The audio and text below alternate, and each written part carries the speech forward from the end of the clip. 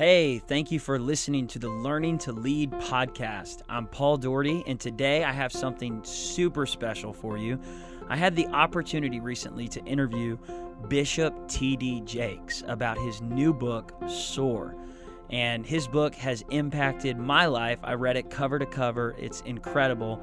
And so I know you're going to love this interview. It was full of wisdom, full of power. There's so much to learn from this podcast that I really felt like we needed to break it into 3 separate episodes. And so this first episode we're going to talk about is really about being fruitful instead of just being famous, and how Bishop Jakes shares his story, how he asked God not to become famous, but to become effective at what he does, and with his family and with his ministry and business. And so I know you're going to get a ton out of it. So let's jump right into it. Again, thanks for listening. And here's the first part of our interview on being fruitful instead of being famous. Check it out. Welcome, Bishop T.D. Jakes! Wow. How's everybody? Woo. You miss me too.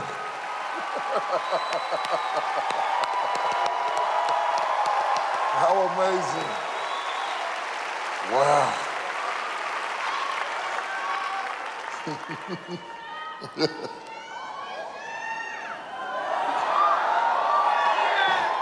It has been a long time, Tulsa.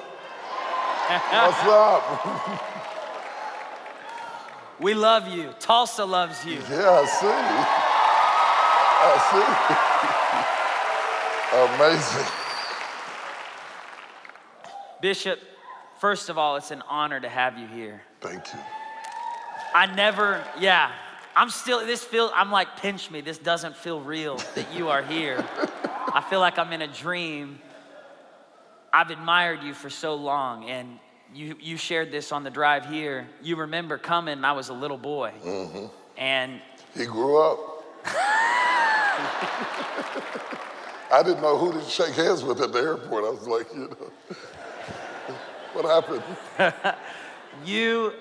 You spoke to my soul. Every time you came, you ignited something inside me, and your voice, your words, just your anointing, and what God uses you to do is set people free and cause people to rise up and become who God's called them to be. Yeah, how many of y'all can relate to that? Your life has been shaped and impacted by his voice and his words. And I'll never forget one of the most impactful moments in my life. Really, I felt a calling. In 2004, you came. We were at the Maybe Center and packed out auditorium like tonight, and you spoke on He-Motions, one of your books at that time. You shared about the attack, the enemy is attacking the man. I remember coming down to that altar call just crying, but you've helped so many people get set free, and we're just so honored to have you here. I don't even know what to say, but I know you've been preaching all weekend. Thank you for coming on a Sunday night after you've preached in your own church. Not a problem. And you've got a brand new book out. Before we jump into this book, just for those that are new, how many of y'all have never heard Bishop T.D. Jakes speak before? Raise your hands. You've never heard him speak live? Raise your hands. Wow. Would you just maybe kind of introduce yourself to some of these people here that are new to your story, new to you? Where should I begin? I think it is important when you look at a person that you don't think that their story begins when their ministry did. Because the ministry is what you do, and Thomas is who I am. And I think it is who you are that informs what you do. It gives you uniqueness to what you do. So my mother was a school teacher, and she did other things. She was equal employment opportunities representative for the state of West Virginia, but most of my childhood, she was a school teacher. My father ran a janitorial service. They talk about him quite a bit in the book. And what he taught me when he started a business with a mop and a bucket and ended up with 52 employees back in the 60s. Wow. Yeah, he was relentless. We grew up in a faith-based home, but not extremely so, just mildly so. I probably was the one that gravitated more into being involved in church than most of my family. I thought that I was called to music ministry. I thought that by myself. I started playing for the choir when I was 11 years old, and I had these visions of grandeur of turning into Andre Crouch or somebody at the time, you know, would have been nice. Walter Hawkins or somebody like that. But it's funny how you can have interest and admiration for something, but purpose somewhere else. And I noticed that when I would put my choir up to sing, that people got more blessed off of the introduction than they did off the choir. Duh. So, but that isn't what, I really had an encounter with God as a teenager where he called me to preach, and I was terrified that nobody would believe that I was called to preach, that I was too young to preach. Most of the preachers in my era at that time were older men, and I had no point of reference for young people called to ministry. Wow. And it was really horrific for me to think that I would go out there and nobody would believe. And God brought me over into Jeremiah chapter 1 and convinced me I wasn't the first young person who felt ill-equipped for the ministry. Wow. Out of that, my ministry was born, and I started into ministry at 19 after a brief non-spiritual sabbatical in nightclubs and stuff like that. And I started in the ministry at 19. I got married. I started pastoring when I was 22. Wow. I got married when I was 24. I was on national television at 30. My life was so much more than what I would have ever expected. I grew up in Charleston, West Virginia. There are about 40,000 people in Charleston. Wow. So I had no idea. When I hear people today talking about being big, you know, I had no concept of that. The largest church in our city would seat 1,000 people. Wow. And that was First Baptist. And most churches in our city were around 200, 100 seaters. So I had no concept of big. I never wanted to be famous. I prayed to be effective. Wow. Yeah, I prayed to be effective. And you were, and you are. You know, Paul, I found out that if you are effective, effective will bring fame. Wow. Fame is not anything to be, fame is not anything to aspire toward. It is something that you endure. Yeah, it's something that you endure. Wow. Fame robs you of something that money cannot buy. Normalcy, privacy, seclusion, which is a healthy part of mental health, to be able to have sabbaticals away from crowds. Even Jesus escaped crowds at times to renew himself. So to all of you that may be out there thinking, you know, God make me famous, change that prayer today. It's far better to be effective. And I tell people all the time, everybody famous isn't great, and everybody great isn't famous. It's really good. It's really good. Yeah. You've spoken into presidents' lives. You've been on CNN, Fox News. You've been all over. I'll never forget listening to the song that Kirk Franklin had you do. I think it was 12 years ago, and he calls you, and he's trying to figure out, you know, and you're speaking to him. And honestly, that song made me cry. Do you remember that one? Yeah, I remember the song. How many of y'all remember that song? 9/11. Yeah. 911. So Kirk calls me up. He's actually my neighbor now. He lives about 5 houses down from me. At the time, there was a little bit more distance between our houses, but he calls me up and asks me, would I come to the studio and lay down some tracks with him?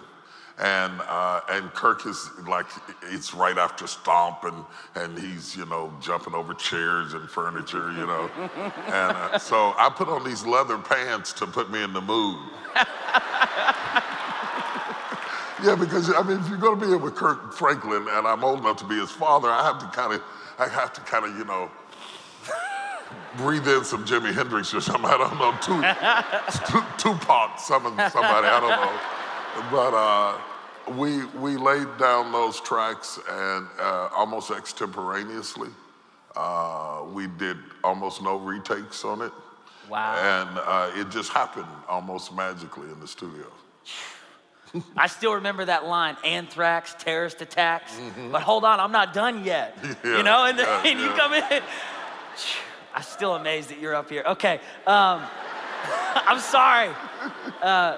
Bishop, you talked about the importance, just what you shared. First off, let's talk about this book, because so much of what you're sharing is in this book. How many of y'all have gotten the Soar yet? If you haven't gotten it, tonight's your night to get it, because you're gonna want it. And I read it cover to cover in 4 days. I was so excited when you were coming, and I got in the book. But this book inspires me. It's so different than any of your books. Absolutely. You've written a lot of great ministry books, books that help people spiritually. This book's different. Yeah. Talk about what inspired you to write something in a different genre. I'm different. You know, Come on. I'm different. I've had a different set of experiences. I've sat at the intersection of the faith movement, the church, and entertainment with television, producing movies and films, and done business with people of all walks of life in a way that most ministers have not. So I get a pretty panoramic view of the holistic experience of socialization, because I have friends who are homeless and I have friends who are presidents. You get a pretty broad view of human experience. I've traveled all over the world. I've sat with 10 heads of state, 3 living presidents. I've been in the back room when things were tough. I've been in Katrina when they were pulling dead bodies out of Katrina. I've been on death row when people were about to be executed. You can't have that many experiences and then be myopic in terms of your vision. Wow. You can't do that. You can't. The greatest thing to me that God can give you is exposure. And exposure changes the way you think. We think what we think and the way we think about whatever it is we think based on the exposure we've had. And once you're exposed to more, it changes the way you think about a lot of things. Yeah. When the only way you are exposed is through the media, there is a certain flavor that comes in the water based on the media you're exposed to. And because I work in media and in faith, I get to see both sides of the world. I wrote this book about entrepreneurship because I listen at the debate our country is having. I listen at the frustration of the Rust Belt states. I listen at middle America feeling like they're left out of the narrative. I grew up in West Virginia where the coal mine shut down. I remember Birmingham Steel and Pittsburgh Steel, and I remember when Dayton and Pennsylvania were all booming and Union Carbide was up, and blue-collar workers could get a great job and make a great living. I listen at what they said. I listen at what the inner city is screaming from Harlem to Watts to south side of Chicago. They're actually saying the same thing. I don't know why they're at odds with each other. They're all frustrated about the same thing. The lack of opportunities, the lack of seeing a future, almost like rats trapped in a box. We have started gnawing at each other. We have forgotten what made America great. Wow. We have forgotten what made America great. It's not the big, yeah, amen. It's not the big Fortune 500 companies that move their businesses in and out based on taxes and whatnot. They hire about 30% of the workforce in America. 70% of Americans or higher work for small businesses. This country was built on the backs of people who were entrepreneurial, who were relentless, who had a vision for themselves, who rose up out of the dust and the ashes of obscurity and decided that they had a dream for themselves and their family, and they fought to make it happen. So good. Yeah. And then I owed it to our children, your generation, and a little bit younger than you, the millennials in particular, because we told them a story that didn't happen. Wow. We told them a story that was true when we said it, but by the time they'd attained it, it wasn't true anymore. We told them that if you go to school and you get a good education, you're going to come out, there's going to be a job waiting for you. Come on. And to their credit, they went to school and they got a good education. And when they got out of school, they had a great bill waiting on them with no jobs. And now they're back on their mother's couch eating Kellogg's cornflakes at 12 o'clock noon. trying to figure what do I do with myself. And I wrote this book to say that if you didn't get a good job, you have to create a good job. Come on. Yeah, you have That's to create a job. Yeah.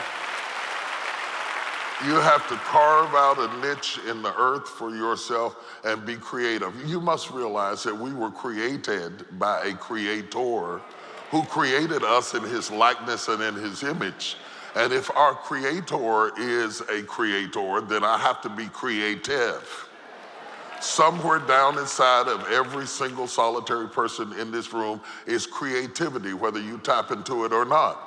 We were not meant to follow a marching band and follow it behind other people's creativity and not discover our own. You have creativity, you have passion, and you have purpose, and giving people the freedom and the wherewithal to build that. I suddenly realized when I sat down to write this book that everything I ever experienced, I had to build from the ground up. I never inherited anything. I mean, my father gave me a watch, and I appreciate it. And you know, my parents weren't so much into what they left to you, but they were masterful at what they left in you. Yeah. They were masterful at what they left in you. I love what you say about that in the book too, about your mother and your father, what they taught you. Yeah. I know you're gonna keep going. I just had to say No, go ahead. Well, no. Well, this chair is so loaded, it's about to pop. My father is sitting here, my mother is sitting here, both of my grandmothers are sitting here, all of my ancestors, right up to the ones that got off the boat from slavery, are here. And then back in Nigeria, where I am rooted from the Igbo tribe, all of my ancestors are sitting in this chair. My mother used to say, when you see a turtle sitting on a fence post, you know he didn't get there by himself. So when I start talking about my parents, I grew up at a time that your heroes were people within your reach, and the people who mentored you were in your neighborhood. They weren't necessarily your heroes because they were hip-hop artists or because they threw a football or because they could do golf well. They were blue-collar people who worked double shifts and got off late and fed their families and fed the dog and took the trash out and taught you how to be a man, and how to stand for something and go after something, be something, do something with your life. And so I know it sounds a little bit old school, but it's important. Yes. Because we as a people in this country, in many ways, have lost our way. We're in a fog of confusion, and it's not really our fault. Because I've worked in media, I realize we are manipulated by media. Wow. For ratings, for profit margins.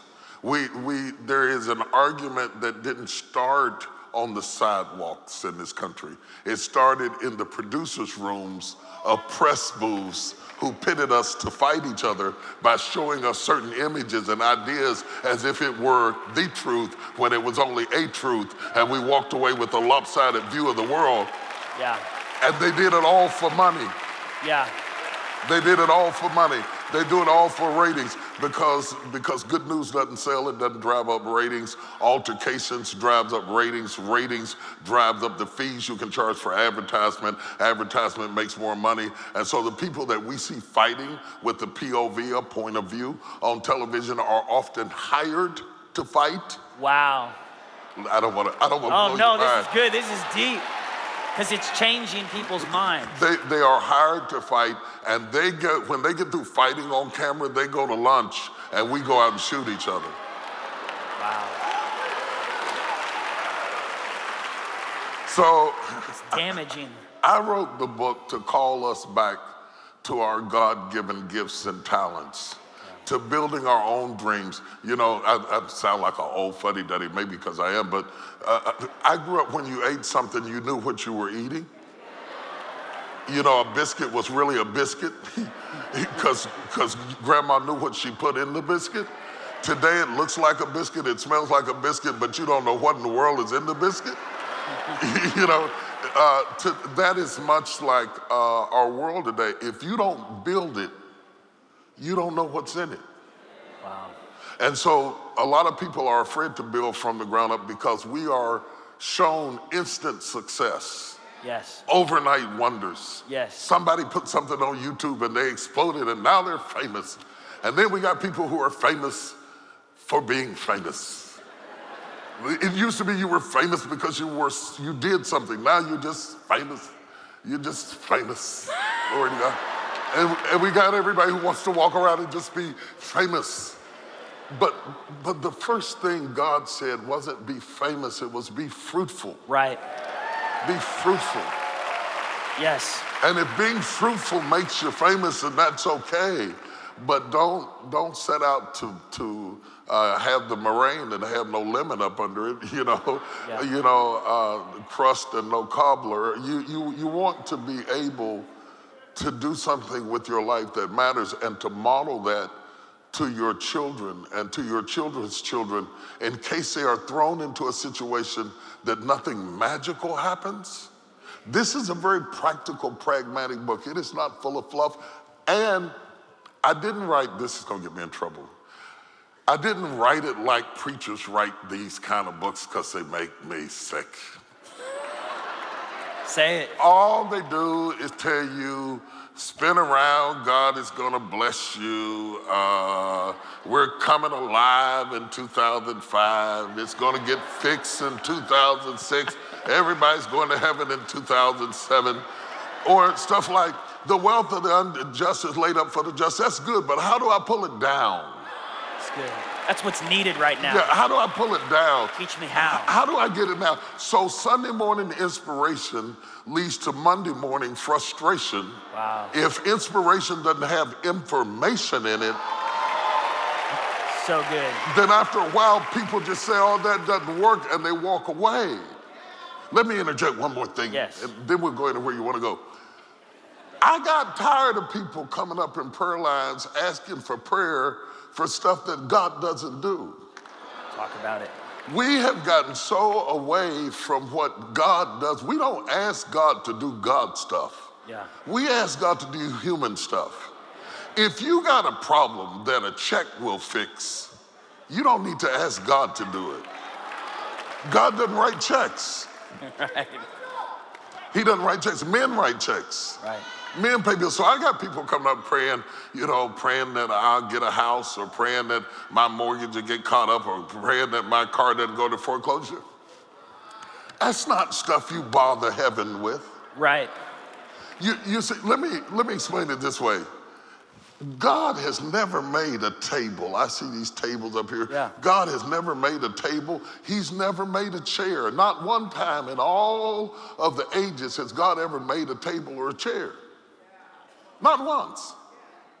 God makes trees. And once he's made the tree, he's through with it. It's up to you to make the table and chair. Come on. Talk about it. You understand what I'm saying to Yes. you? And we are asking God to do man stuff. Wow. If you want God to do something, ask him to part the Red Sea. Ask him to turn water into wine. Yeah. Ask him to raise the dead. Ask God to heal something that's incurable. Ask God to do stuff that gets God started. Don't ask God to do stuff you could ask your Uncle Willie for. Because when you bring God down to a human level, there's nobody left to handle the God stuff that only God can do. Yeah. There's nobody to stop hurricanes and tornadoes. There's nobody to stop bombs coming from North Korea. There's nobody who's got a divine hand that can reach down and do something supernatural that we cannot do, because we have brought God down to Santa Claus. Wow. That's good. So I didn't take the approach that the church is accustomed to. I talk about corporate structures. I talk about building a corporate structure for your vision. I talk about whether it's a not-for-profit or for-profit and the legalities and the complications between the two. I talk about, do you hire family or not to hire family? What happens when you do hire family? I remember that chapter. You remember that? It was intense. It was intense, yeah. Because but you talk about working with your family. Working with your own family. What you gain, what you lose. There are assets and liabilities. If you bring your wife to work, there are assets and liabilities to doing that. It's one thing to have a problem at the house. It's another thing to have a problem at work. And it's another thing to have a problem in both places. Yeah. That neither of you get the cool down period to recalibrate. So making those kinds of decisions and choices, I talk about not quitting your job and jumping into some crazy pursuit, but gradually testing the waters. I talk about serving what you would like to be, because the anointing you respect is the anointing you receive. That's good. And a lot of times, doing a particular type of job is not what you imagined it to be. And so to serve somebody who's doing what you would like to do can cause you to have a more realistic perspective as to whether I really want to do this or not. Yeah. That's so good. You understand what I'm saying? Yes, sir. Yes, I sir. wanted to open up a restaurant. I love to feed people. See, I love to feed people. I wanted to open up a restaurant. As a kid, I wanted to open up a restaurant. All of my life, I said, there's going to be a day I'm going to open up a restaurant. But when I got with some friends who run restaurants, and I saw how much work and time it consumes and how you can't leave the restaurant because they're going to either steal from the cash register or throw food out the back door, that you've got to have somebody on 24 hours a day almost protecting the restaurant. I thought, this is a good theory, but everything that's a great theory is not a great reality. So we talk about that in the book. We talk about business. We talk about some very practical, what do you do when you have the vision, but you don't have the money? Yeah. Because the leading cause is to people to going out of business is not having access to capital, okay, economic resources. And the second thing is not having access to mentoring human resources. And between those two things, I begin to talk about how to build it from the ground up. Yeah. There are a lot of great books out there about what to do if you've got 5 investors putting in $500,000 apiece. Right. But if I got 5 investors putting in $500,000 apiece, I don't need a book. Right. I can figure it out from there pretty good. I'm talking to people who have a vision and don't have the provision. I'm talking to millennials who are tired of sitting on their mama's couch. Yeah. I'm talking to people who have bought into the myth that because you're 60-something, you're old. Wow. And you think your life is over because you got a retirement watch. And yet you are productive and you're bright and you are literally aging and getting stiff because you don't move. Wow. And I am telling you that you can be fruitful in every season of your life. Yeah. I'm telling you that Harlan Sanders was on Social Security when he started KFC. Wow. That he was in his 60s when he started his business. That's amazing. And before you go out to the farm and start milking the cow and giving up on life, that there's still some value in you. And there's still some things you can do with your life and your strength that you can still soar. Wow, how incredible was that episode right there? That content from Bishop Jakes, oh my gosh, just was so good.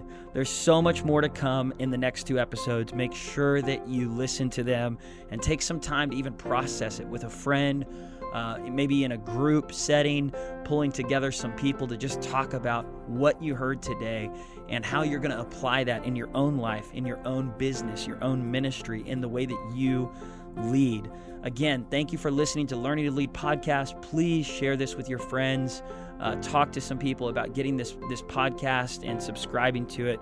We love you so much. We're praying for you. The best is yet to come. God bless.